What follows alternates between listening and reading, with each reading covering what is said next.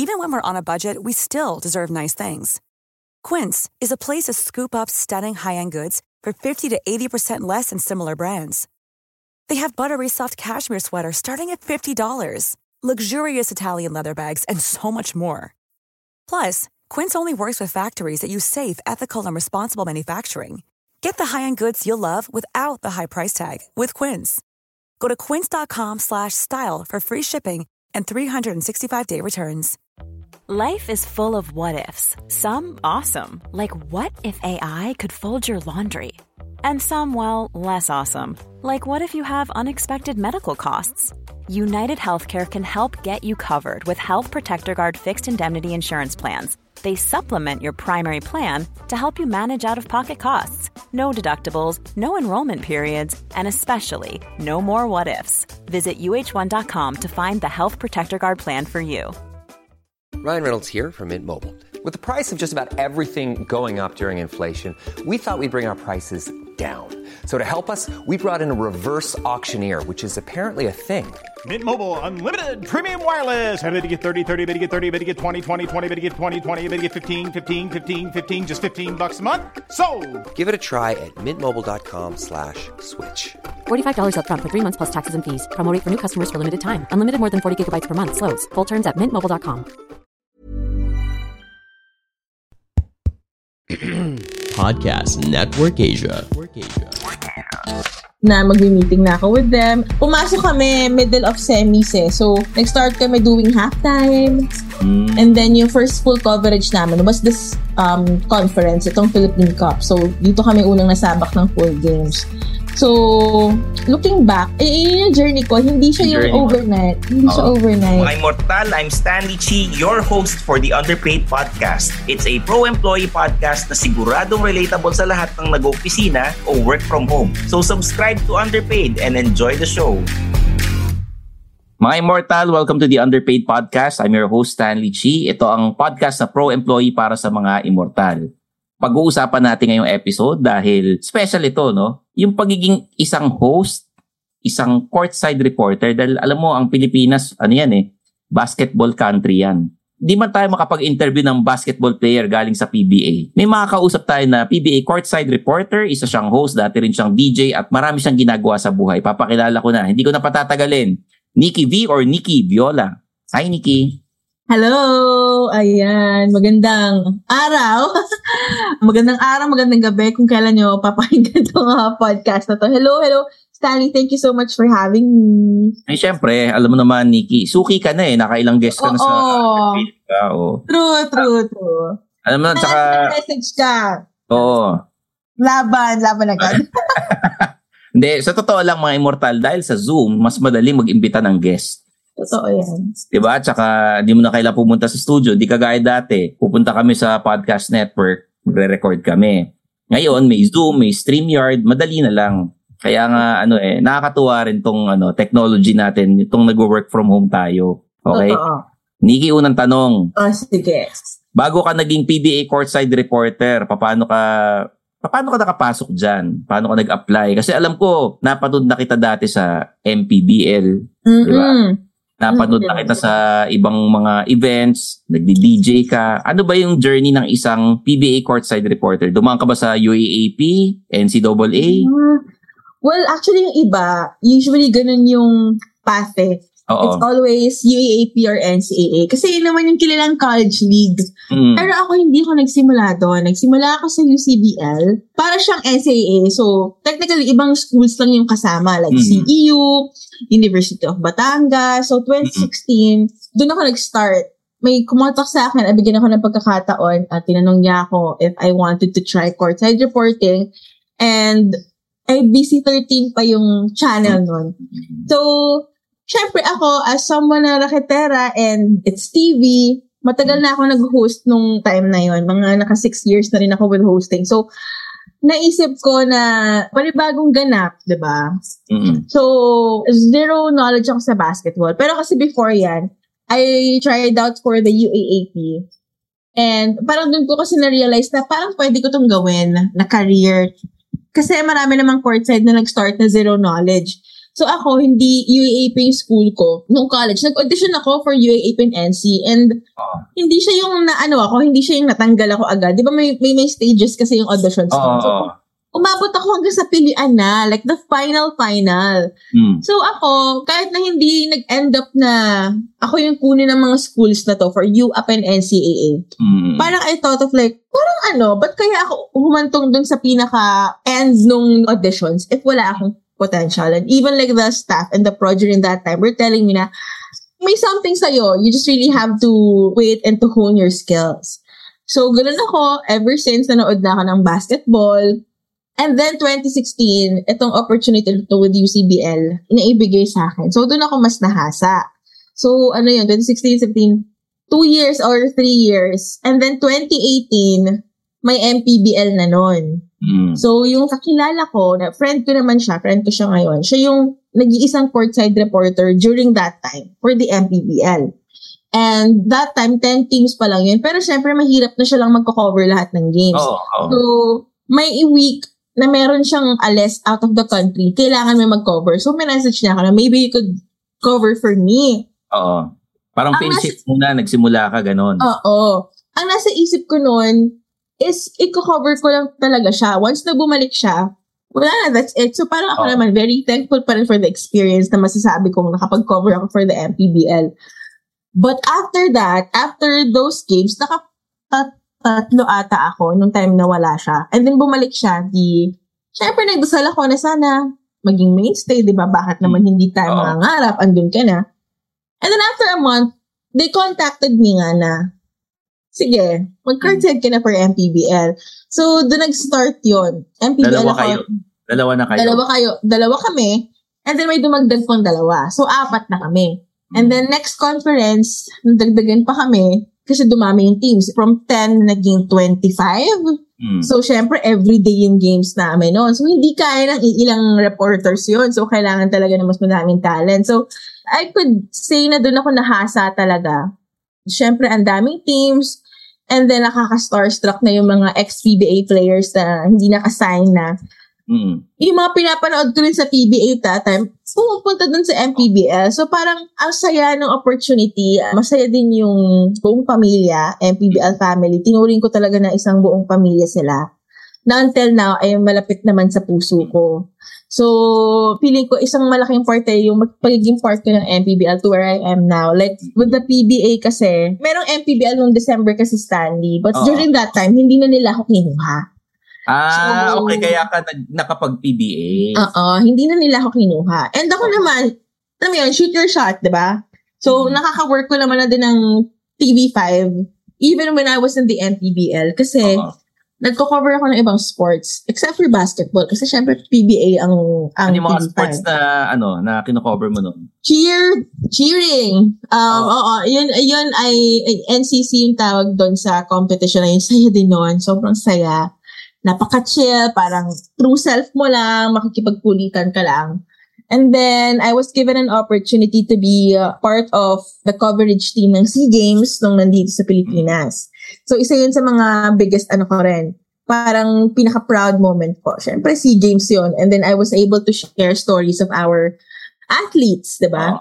So, nangyari to lahat. Nasa MPBL pa ako. Actually, hindi ko naman naisip. Though, siyempre, pangarap natin ang PBA. Yun ang goal. Pero nung nasa MPBL ako and with all those opportunities, hindi naman ako yung sobrang nagmamadali na gusto ko mag-PBA. Pero syempre nasa puso ko na yun ang ultimate dream, ang ultimate goal. And then, nung nalaman ko nga na hindi na ako mag-MPBL, syempre nasad ako na, pero pa rin, supporter pa rin tayo sa liga. But kinausap ko na yung isa kong friend, kakilala, from TV5 na baka naman. Baka naman. Hindi yung pasok willing ako to audition. I guess in God's perfect timing talaga. Alam nyo, kasi right after I said it, after na share ko yun sa TV5 na friends ko, mga kakilala, a week after, kinontak nila ako na send ka ng profile mo, and then nag-send ako kinabukasan, pwede ka ba pumunta noong December kasi may PBA na pwede ka ba pumunta sa game to to shadow report. So, it's their way of like, audition din yun. So, punta ka sa game. Shadow report, ano yan? Yung parang practice na ipapakita sa ere? Yes. Hindi sa ere, pero parang copy nila. But nag-report ako, like, nag-observe na ako, tinuturuan na nila ako ng basics na, okay, dito, ganyan. So, syempre, as much as parang, nung pagpasok ko dun sa Araneta, hindi ko makakalimutan yung feeling ko na, oh my God, this is it. I mean, iba yung pakiramdam. Para sa akin to, kahit na shadow pa yon at wala pang like kasiguraduhan na papasok ako. Yung opportunity, yung chance, and then yung feeling, andun talaga, Stanley. Like, until na pag naaalala ko, sobrang naiiyak ako kasi thankful ako dun sa chance. And then, may mga ibang staff doon na syempre nakikita nila ako sa MPBL na, andito ka na. Even the players na nakapag-pro na, lipat-liga ka na, ganyan. So, pinil ko na siya. Minanifest ko, pinagdasal ko. So, that was December. Tapos, ang tagal kong walang news kung papasok na ba ako. Kung kukunin ka nila o hindi. Oo. So, nag-lockdown pa. Di ba nag-lockdown ulit? Yes, December. So, parang sabi ko, ano ba naman dyan? Ano pa? Naunsami pa. Ganyan. Pero, syempre, patience is a virtue. I will never forget the date. I think it was March 15 when yung parang boss nga namin messaged me na, welcome to the PBA. And then, umiyak na ako. TV5 dito TV5 TV5 to. Iyak na talaga ako. And then, nagsunod-sunod na. The day after, sinabi sa akin, may meeting na. Tapos, hindi pa rin ako makapaniwala na mag-meeting na ako with them. And then, sumasabak na kami pumasok kami middle of semis So, nag-start kami doing halftime. And then, yung first full coverage namin was this conference, itong Philippine Cup. So, dito kami unang nasabak ng full games. So, looking back, yung journey ko, hindi siya yung overnight. Hindi siya overnight. May tatanong ako kanino ka na starstruck na PBA player? Madami. MPBL na na player. Kanino ka na starstruck? Okay. Sige, start tayo with MPBL. With MPBL, kasi may mga artistang naglalaro doon, diba? Oo. So, during that time, naminado naman ako na na-starstruck talaga kay Gerald Anderson. Kasi si Gerald, baka mapanood nila, magkakalala naman kami ni Gerald. College crush ko si Gerald. Okay. Parang college feels yon. And then, who would have thought na, diba, magiging magkakilala kami, magkaka-work kami, ganyan. And then, isa pa sa memorable, si JJ Helterbrand. Okay. Nag-MPBL na siya. Nag-MPBL siya. Ka-teammate sila ng Gerald back in 2019. Doon siya pumasok. So, yun yung pinaka, pero nung unang-unang salang ko, with MPBL, starstruck na ako with Kilakom kasi Kenneth Duremdes yun, yung mga legends are there. Coach Zaldi, mga talagang dati PBA players. Yun yung mga nakakasalamuha mo. Parang dati pinapanood mo lang, pero boss mo na. Ayan. And then, syempre, yung ibang players doon. Yung iba, nakapapanood ko sa UAAP, like sila Simon Atkins. Ayan. So, parang parang nakakagulat na. Nakikita ko sila lahat ngayon. Pero with PBA, kanina ba? Actually, pagpasok, starstruck talaga ako sa kanilang lahat. Kasi PBA yun diba? Pero syempre, may mga favorites ka. Sinong favorite player mo? Saka pwede mo sabihin, can you tell? Favorites, lahat sila. Pwede mo i-type dito para sige. Favorite player, kanino ka na starstruck, favorite team. Okay. Hindi, sa starstruck, pwede ko naman siya sabihin. Una, sige, umpisahan ko sa coach. Kasi nung shadow reporting ko siya in interview, naglakas loob ako na interviewin siya for my audition, shadow report, si Tim Cone. Okay. Kasi meron siyang parang vibe na magsusungit. Pero he was so nice to me during that time. So, yun si Tim Cone ako for coach. And then, sa starstruck, syempre syempre, andyan si Scotty. Si Scotty Thompson. Okay. Pogi talaga sa personal, ganon? Alam ko kasing Scotty siya. Like, siya si Scotty. Okay. So, Kuya LA. LA Tenorio. Ayan. And then, syempre si Kuya Junmar. Ayan, yun talaga yung parang, kasi may isa pa nga akong game na ang next game is San Miguel, sila Kuya Junmar. Tapos tumabi sa akin si Kuya. Tapos nakikipagbiroan siya sa amin ng FD ko. So parang sabi ko sa akin, napanood lang kita ngayon. Nakakachikahan na kita. So, yun yung feeling. Okay, anyway, ito na, type ko na lang yung mga teams na okay naman sila lahat. Yung isang team, i-type mo lang tapos sinong player ang talagang, galing nito mag-basketball, idol ko to. Alam ko naman, hindi pwede sabihin eh. So, i-type mo na lang kung sasabihin. Okay, sige, ayan. Ayan. Medyo bago-bago lang. Pero, magaling. Magaling talaga, okay. Magaling talaga. And sila, semi sila. Sino yung masungit na, na-interview mo? I-type mo lang. Okay. Wala namang bookingan to. Ayan. Talaga? Siguro may moods naman yung mga yan. So, baka nung na-tsempohan ko siguro. Kaya na to parang kaya pala. Pero mukha naman siyang mabait. Siguro hindi lang maganda yung timing ko during that time. May gano'n naman kasi. Ano sinabi sa'yo? Paano ka sinungitan? Parang tinapitan noong una kasi. So, when we get reports, ako, kung may call time ako, 2 hours before the call time, gusto ko andun na ako para mag-ikot na ako. Gusto ko marami akong bangko eh. And then, katok-katok ako. So, that time, siya yung unang nasa isip ko. Hindi siya lumalabas. Like, may ginagawa. Lagi may ginagawa. So, naintindihan ko naman. Okay. Hanggang sa hindi ko na siya na-interview. And then, ang halftime, naglakas loob akong lapitan pa rin siya. Siyempre, pag halftime, parang you're really focused on the game na. Kasi second half na yun. Parang iba yung tingin niya sa akin nung kinakausap ko siya na parang, nung kinakausap may game. So, parang ganun lang yung naging feeling ko. Siguro assuming lang ako. Or baka ako lang yung sungitan. Baka he's really like that. Diba? But, alam mo yun. But still. Anyway. Sa mga coach, sino ang masungit sa mga coach? Oh my God. Ito talaga. Talaga? Well. Marami nagre-reklamo dyan. Marami. Dati nagka-issue pa yan dati sa mga team niya dati. Nagka-issue pa yan. Parang ayaw sa kanya ng mga players niya kasi namamahiya sa harap ng maraming tao. Parang gano'n. Ay, gano'n. Well, but siyempre, iintindihin natin, diba? Siguro, pag natatalo, gano'n. Diba? Oo. Lahat naman sila, pag natatalo, siyempre, medyo masakit sa dibdib. Oo. So, ayan. Yun. Okay. Can you tell me o i-share mo sa mga listeners natin kung ano ba talaga ang pinaka ginagawa ng isang courtside reporter para magets din nila? Kasi akala nila sportscaster ka or parang kagaya mo si Kinito Henson, baka ganun na iniisip nila eh. Okay, sige. I think for me through all my years of courtside reporting, kasi ang anchors and analysts, they do the analyzation of the game, like the technical and stuff, like may basketball terms sila. So ako, when I was starting out, akala ko, with my reports, ganun din ako, like full technical. So dun yung medyo winner on ko na even until now, alam ko naman na hindi pa rin ako ganun kagaling.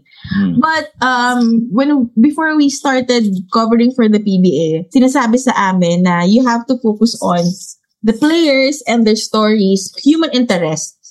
Or kayo kaming mga reporters, kumbaga, yung magpapaintindi sa mga viewers ng mga hindi nila naiintindihan with the anchors and analysts. Kasi for example, stories, diba? For example, birthday na ganito, how did he celebrate her birthday? And then most of them naman, pag gano'n, hindi nila sineselebrate yung birthday nila kasi they would gather trend, ganyan. Parang ang trabaho ng courtside reporter is para mas makilala mo yung player na tao rin pala sila. Tao rin sila.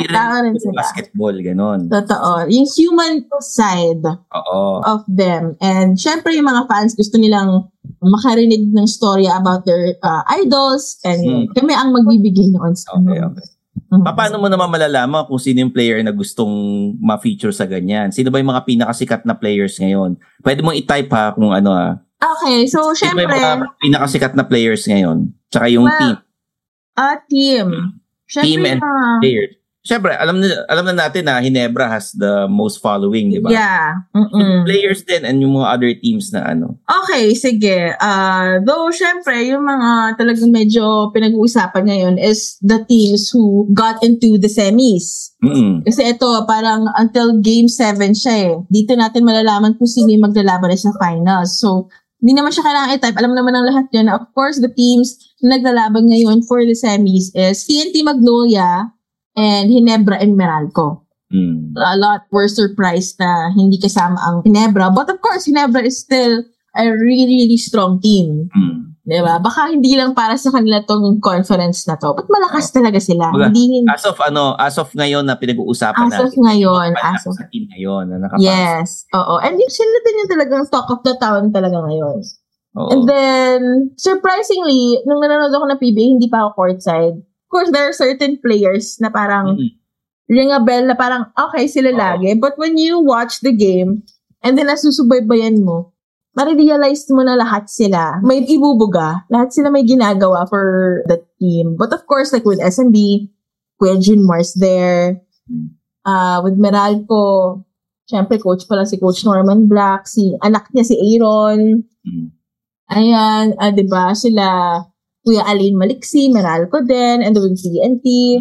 Of course, syempre coach nila dyan si Coach Chot. Sila Poy Eram. Ayan, sila yung mga madalas talaga. And of course, TNT, kahit baguhan nga lang siya, si Mikey Williams, talagang medyo lagi siyang napag-uusapan kasi magaling talaga. Sino yung idol mo na PBA player dati? Dati? Ngayon, Ay, nako, madali yan. Bata pa lang ako, Johnny Abarientos, Alaska. Na-meet mo na siya in person? Nakausap ko siya, oo. Naging, parang assistant coach siya. Tapos, ayun, biglang siya yung kinausap ko one time kasi pag hindi available ang isang coach, pasa nila sa assistant coach. And then, na-surprise ako na siya. So, parang, nung na-release ko na, si Coach Johnny to.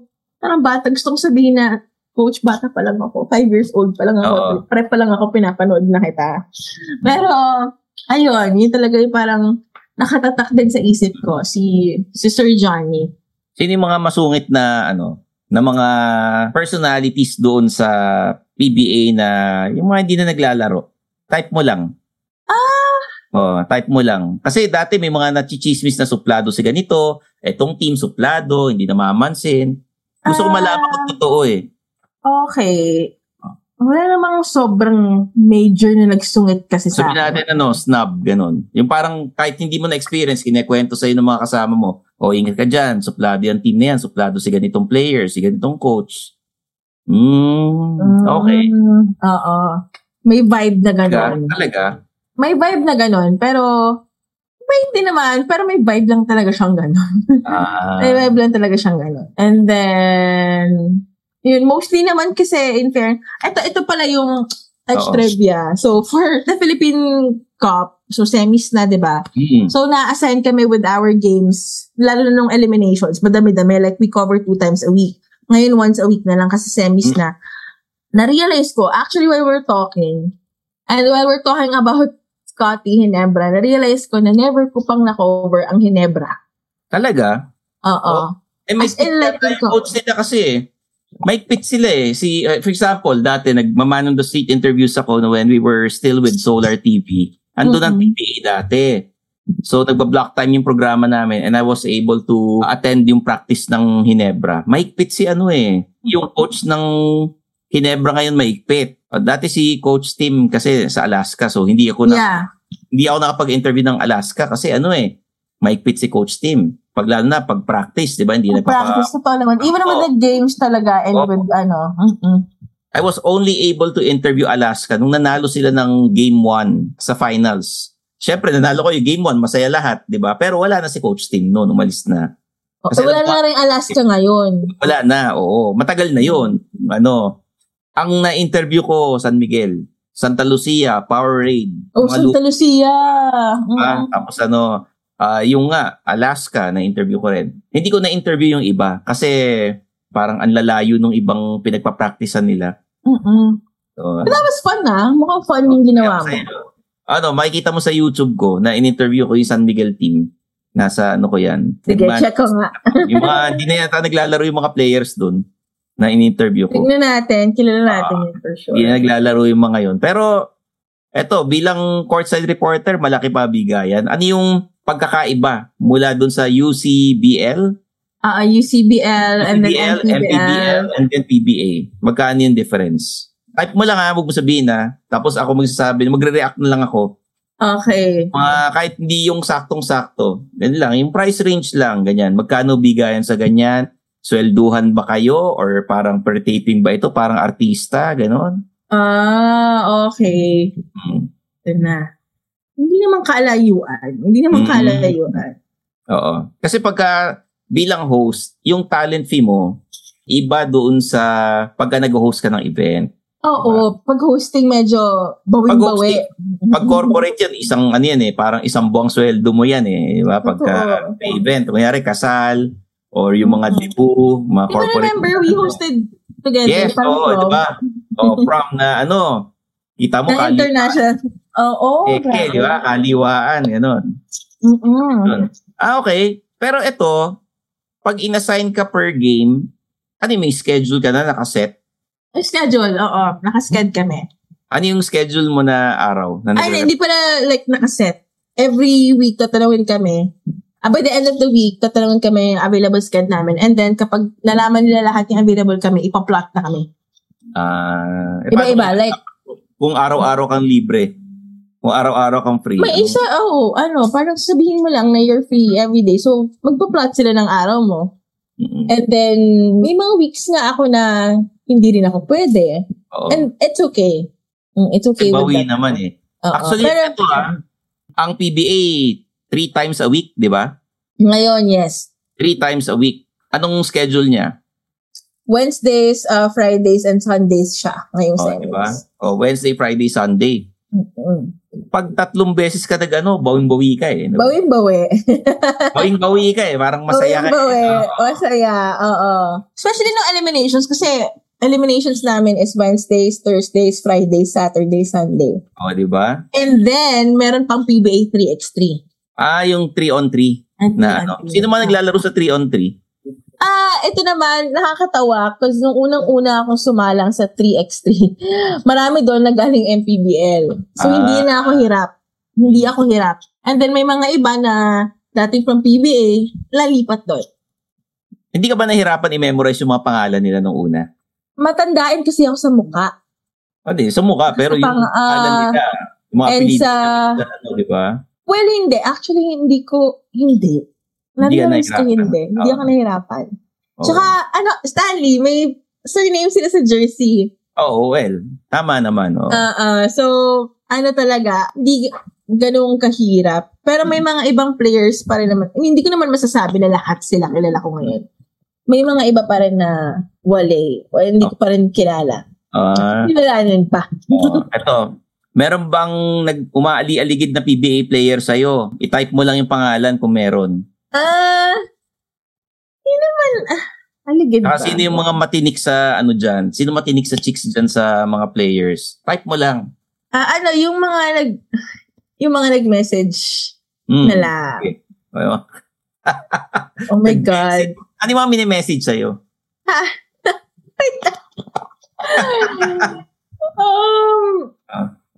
Ano ba? Mga ganyan. Diba, naipagkaibigan kunwari, ganun. Oo, makikipag-friends naman talaga. But, in fairness naman sa kanila, nakikipag-friends talaga sila. And, naman din, ako, as a reporter, syempre, hindi ko makakalimutan na sinabi ng boss namin bago kami sumalang. Syempre, as a reporter, you have to build relationships, but not romantic relationships. Di ba may PBA player na may jowang courtside reporter? Meron naman. Meron. May mga pinapalad. Pero, pinapayagan. Pero, with naman, ayan. Okay, ano sabi sa'yo? Lang, pero this was before pa ako pumasok sa PBA yung isa dyan. And then, nung nag-PBA na ako, nag-message ulit siya. Tapos, syempre, hindi naman ako yung sobrang, nire-replyan ko naman ng maayos. Ayan, syempre. Ano yung diskarte ng PBA player na pag nakikipagkaibigan? Nangyari na, pagkaibigan. Ito, siguro hindi lang players, pero like sa industry natin, hindi lang players, mga models, mga artista, ganyan. Yung nakikita kong pattern is, yung una, kahit hindi ka pina-follow on Instagram, titignan yung stories mo. And then magugulat ka na, this person knows me. Ganyan. And then, mag-love, ganyan. Yung mga heart nung heart. Yes, mga ganon. And then, ayun, hanggang sa magme-message, na lang sila sa'yo. Pero, hindi ka nila pina-follow on Instagram. So, it's, di ba pag ganon sketchy? Di ba, Stanley? What do you think? Kasi, why are you not following this person if you want to talk to her, di ba? Sana man lang, kinausap mo na, finalo mo na, di ba? Sketching ka nun. Pero ganun yung mga... Not just basketball players, but siguro, sa industriya natin. Okay. Di ba malaki sinesweldo ng basketball players? Oo. I think, oo. Familiar ka ba dun sa, ano yung pinakamalit na sweldo ng basketball player? Alam mo, with PBA, yun ang wala akong idea. Kaya, okay. Ito sa MPBL, ganun. Okay, with MP, the lowest that I heard was, ito na lang yung lowest. Oo. Talaga? Ang baba niya na. Yun nga sinasabi nila sa akin Mababa pala to. Ang baba niya na. Ay, yung pinaka-highest dun sa MPBL. Yung narinig ko? Oo. Ang baba niyan. As in, parang, although kung yari, nasa liga-liga ka na, pwede na yon, di ba? Kung yari, yung mga interband. Ligang labas. Yung mga ligang labas, pwede na yon. Pero yung ganyan, tapos professional, kayo, nasa TV and all, medyo maliit yun. Ito ata minimum sa PBA. Yung diba? Yun nga ang medyo narinig ko. Yan ang minimum Pero hindi natin alam Hindi pa natin alam. Ito lang yung mga narinig ko. Hindi ko pa talaga alam yung iba. Yung coach ata malaki sweldo. Actually, diba? I think. But syempre, he does the work, diba? Tsaka siya yung siya yung parang boss ng mga player. Sa NBA, baliktad Yung player ang malaki sweldo, coach ang medyo sakto lang ata di ba? Yeah, siguro with the likes of like Steph Curry. Siyempre, pangalan na nun Kasi ang coach ata, hindi naman ina-announce kung magkano yung sweldo. Never nga ako nakarinig. Bihira, di ba? Kung sabihin man, hindi yung exact amount na talagang Pero, kung sabihin na, nangyari, Steve Kerr signed a multi-year contract with the Golden State Warriors. Parang ganun. Pero hindi mo alam kung magkano. Yung kay Steph Curry, alam mo pero with coaches, ako even with local international, wala talaga. Tingin ko ang coach mas malaki sweldo dun sa PBA, pero pag sa NBA, malaki sweldo nila pero hindi kasing laki ng mga LeBron. Ng mga LeBron, yeah. Di ba? May tama ka dyan. Totoo. Whenever pa ako nakarinig, looking back or mga chismis kanyan, wala akong narinig na. Ito, tatanong ako, totoo bang suplado to? Totoo ba? I never tried to talk to him. Kasi daw, sabi nila, ang team na to... Hindi, nakausap ko yan. Nakausap yan. Suplado yung mga yan. Sa MPBL ko siya unang na-meet. Nag-coach siya one time or for this certain team. Let's not name the team na lang. And then of course, I have to interview him. Hindi siya masungit naman.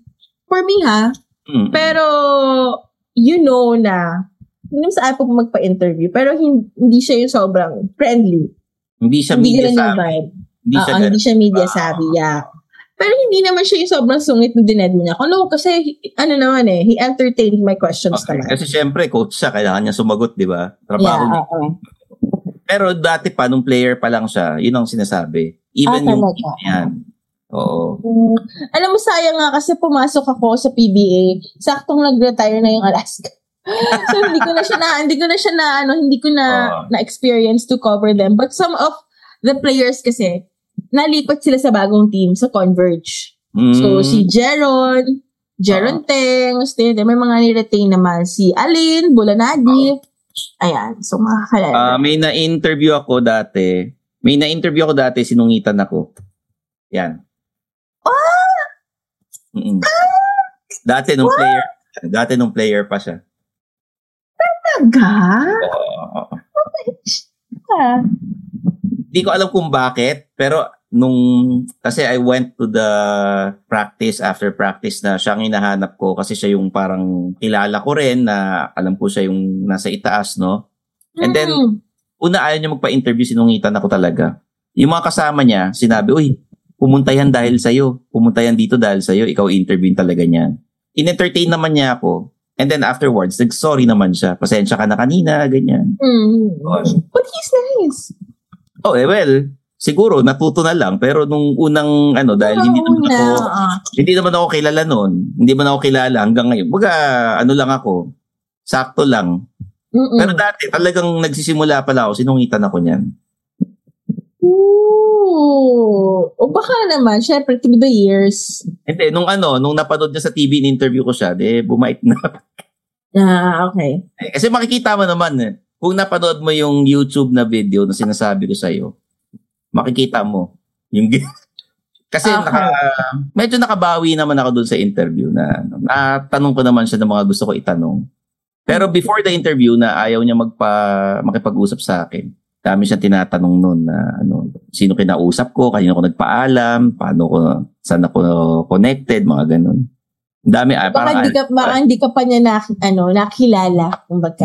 Yun. Pero naalala ko yun sa mga PBA players na nakausap ko na talagang mabait sa media. Okay. Si Alvin Patrimonio talaga. Ay, na-meet ko rin siya. Mabait talaga siya. Nakikita ko rin siya sa 3x3, mabait talaga. Mabait talaga. As in, ini-interview ko pa siya, tapos niyayaya na siya ng mga ibang assistant coach na kumain na, ganyan. Hindi niya pinansin yun. Tinapos niya yung interview sa akin bago siya umano. Which I appreciate na hanggang ngayon naalala ko. Kasi nung time na yun, sino ba ako nung mga, yung parang first time niya ako nakilala, in-interview ko siya, di ba? Yun, na-appreciate ko yun. Mabait talaga. Mabait talaga. Okay. So, sa mga nakikinig sa atin, dahil hindi naman pangkaraniwan yung tinatahak mo na, na trabaho, anong pwede mo ipayo sa kanila? Alam ko, may mga makikinig sa atin na yung naintriga, paano maging courtside reporter, paano maging sportscaster, paano maging host. Ano yung pwede mong i-share sa kanila na yung ipapayo rin? Okay. Well, una, for me, kasi akala ko before, syempre parang assignment mo na forever yan once you become a reporter to get to know the sport and to get to know the game. But I realized na it's okay na you're not familiar with the sport at first. But syempre, kailangan mo pa rin mag-commit to learn it, especially when you're there na, when you're reporting, ganyan. For everyone naman who will be listening to this podcast na parang gusto nila mag-courtside, actually, ang dami nagtatanong sa akin. Na ate, parang give us tips on paano maging courtside. Number one ko talaga is to step out of your comfort zone and try out. Kasi that's the first step of everything. Ang dami-daming liga ngayon actually. Diba? So, ang daming opportunities there. Aside from UAP, they're looking for new courtside reporters ngayon for the season this September. NCAA also are looking for correspondents. There are other leagues like PSL, Vismin Super Cup, NBL, ang dami, napakadami. So, maraming oportunidad. You can start from there. Kasi ako, nag-start din naman ako sa hindi UAP or NC, but, diba? After like 16, 17, 18, 6 years, who would have thought? Tapos, nanay pa ako. Parang, akala ko, hindi na ako pwedeng maging courtside reporter noon sa PBA dahil nanay na ako. But we're here, diba? So, ako never be afraid to step out of your comfort zone. Alam kong naririnig nila niyan kung kani-kanina. Pero totoo yun. Wala namang masama kung susubukan mo. Wala namang masama kung susubukan mo talaga. And lalo na ngayon na napakadaming oportunidad around sports. Diba? Parang ang dami istorya. Like ako, may kasabay ako sa courtside. Dati siyang marker for PBL and radio host siya. Si Isa Chong. So, but ngayon, sabay kaming pumasok and we're finally here. Yung isa naman, si Ira from UAP. Ang daming, and Eileen also, sa esports naman siya. So, diba, parang iba-iba yung mga pinasok namin. So, di ba, parang, and it all boils down with us na talagang nagtitake kami ng risk when it comes to pursuing our goals. Okay, maraming salamat. Nikki, Viola. Nako. Hi, thank you. Marami pa tayong pag-chismisan at sana maulit tong guesting mo ha. And naman, message mo lang ako. Alam ko naman na pareho tayo nasa isang network. Kapatid yan si Nikki, Viola. True, kapatid, hello. 1PH, TV5, One News, One Sports. Kasama natin yan. Kapatid. Maraming salamat isang karangalan na mag-guest ako lagi sa'yo. Syempre, yung mga immortal, yung mga listeners natin, gusto nilang malaman kung ano ba ginagawa talaga ng di ba, Courtside reporter. So at least na-share mo sa amin. Kaya yan, The Underpaid Podcast is produced by Podcast Network Asia and meron tayong episodes every Mondays and Thursdays. I-follow nyo kami ni Nikki kasi meron siyang Instagram, meron siyang Facebook, di ba? Ano ba yung Facebook, Instagram mo, tsaka TikTok, Nikki? Okay, so thank you so much for that. Anyway, for Instagram, at Nikki Viola, so double A yung huli, double K, NIKKIVIOL yun ang Instagram ko. And then for TikTok, it's Nikki Viola lang. Yun lang, walang double A. Actually, bagwan lang ako sa TikTok ngayon lang ako nag-enjoy talaga. So, sumasayaw ka? Alam mo, gusto ko i-try, pero wala na yung dancing skills ko na wala na. Wala na talaga. And then, Facebook, it's Nikki Viola yan. Mayroon din akong Facebook page para doon yung makikita lahat ng ganap, whether it's PBA, hosting, or kung ano man, I post it there. I update it. Yan. And then you can message me, hi, hello tayo, ganyan. So, ayun, that's it for my social media. Thank you so much. Ang Underpaid meron din sa Facebook and Instagram. At syempre ako, meron din ako sa TikTok, Facebook, YouTube. Hanapin nyo na lang, Stanley Chi. Okay? Tsaka supportahan ninyo yung Suplado Store sa Shopee para makakuha kayo ng mga Suplado shirts tulad nitong suot ko. Ayan, Underpaid. Tingin. Ay, ganda. Okay. Ay, ganda.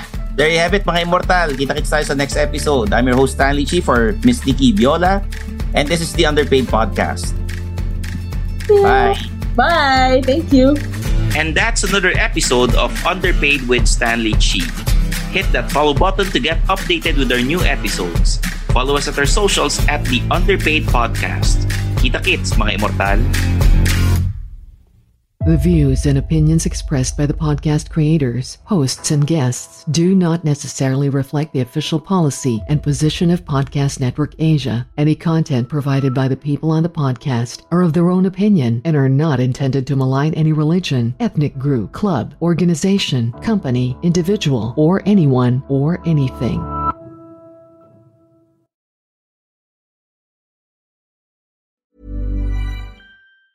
Mom deserves the best, and there's no better place to shop for Mother's Day than Whole Foods Market. They're your destination for unbeatable savings, from premium gifts to show-stopping flowers and irresistible desserts. Start by saving 33% with Prime on all body care and candles. Then get a 15-stem bunch of tulips for just $9.99 each with Prime. Round out Mom's menu with festive rosé, irresistible berry chantilly cake, and more special treats. Come celebrate Mother's Day at Whole Foods Market. Hey, it's Danny Pellegrino from Everything Iconic.